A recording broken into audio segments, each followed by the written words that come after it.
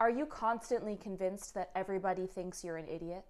Are you always wondering, how did I get this job when I am so fundamentally bad at it? Are you convinced that every single meeting your boss sets up with you is to fire you? Hi, welcome to the Imposter Syndrome Club. I am pretty sure I am the CEO, president, co-founder, primary investor. You are in the right place. Typically on, the Straight Shooter Recruiter on this page and on my podcast, we're always talking about career tips. How to prepare for an interview, how to prepare for a career chat. But we don't really talk about how to deal with that little voice inside of your head that is constantly telling you that you're an idiot. It's something that I deal with all the time. Trust me, it doesn't go away just because you're a recruiter or just because you have a social media platform. It is definitely something that I still struggle with. But I kind of went through an interesting situation this week that really helped me put things into perspective, so I wanted to share.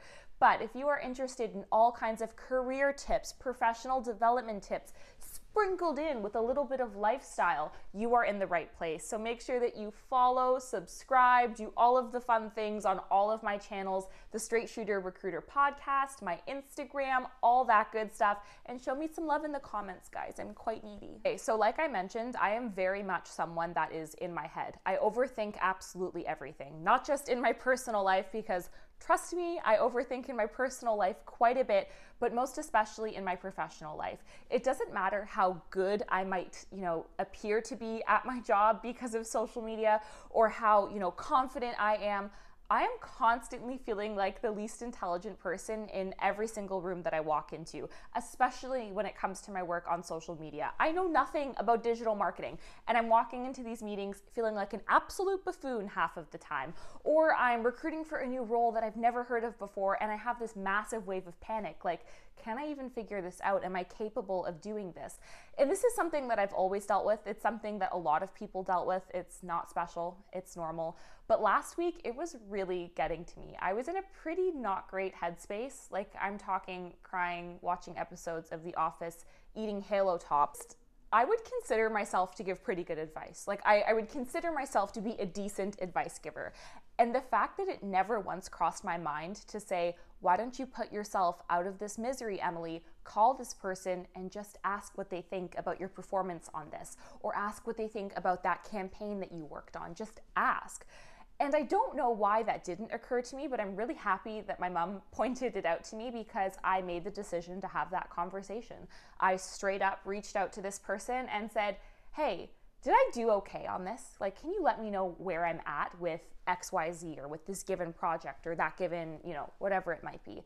And I was sitting there absolutely bracing myself to be told, oh yeah, you are god awful at all of this, because that's the reality I was living in for the last week, convinced that I sucked. And this person came back and said, oh, you killed it. It was awesome. I loved it because of this. It did great because of that. It was outstanding because of this.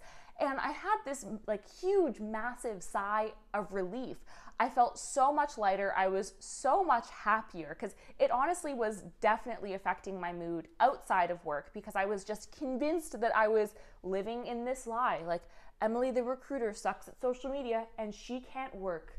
Cheers. Like, that sucks. So having this conversation was honestly hello? Whose accent was that? It was such a huge relief, and I'm so happy that I did it, because this person was not only able to comfort me, but was able to help put my mind at ease, because I was running a mile a minute. I get it. Sometimes when you have these conversations, you're opening the door for negative feedback. Someone might come back and easily say, yeah, Emily, that really sucked. Really didn't like the output of that. And is that unfortunate? Yes. But would I rather know and not have my mind running a mile a minute, hypothesizing all of these things, when I could know it as a fact and then actually learn from it, grow from it, and ask for help? Yeah, that sounds like a much better option than me mentally torturing myself for a week independently. So, moral of the story, even people who are on social media or seem to have it all together, trust me, do not have it all together. And if everyone else has it all together, trust me, I am not one of them. The second thing is, the next time you are so convinced that you are A, doing horrible at your job, or B, not doing well on a group project or at school, or even hypothesizing that one of your friends is upset with you, just ask. the worst thing that's going to happen is they are going to confirm something that you are already convinced you know.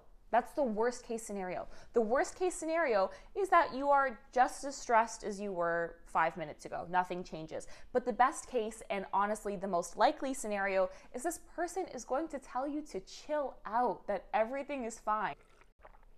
I know this video was a little bit different, but I hope that you found it helpful. I think it's really important, A, for me to be vulnerable about my career experience because it helps me be transparent and authentic, but I also hope that it helps you kind of understand that it's okay to not feel your best all the time. It's okay to ask for help, and it's okay to ask for feedback. Like, I can't believe this never occurred to me. I'm mad at myself.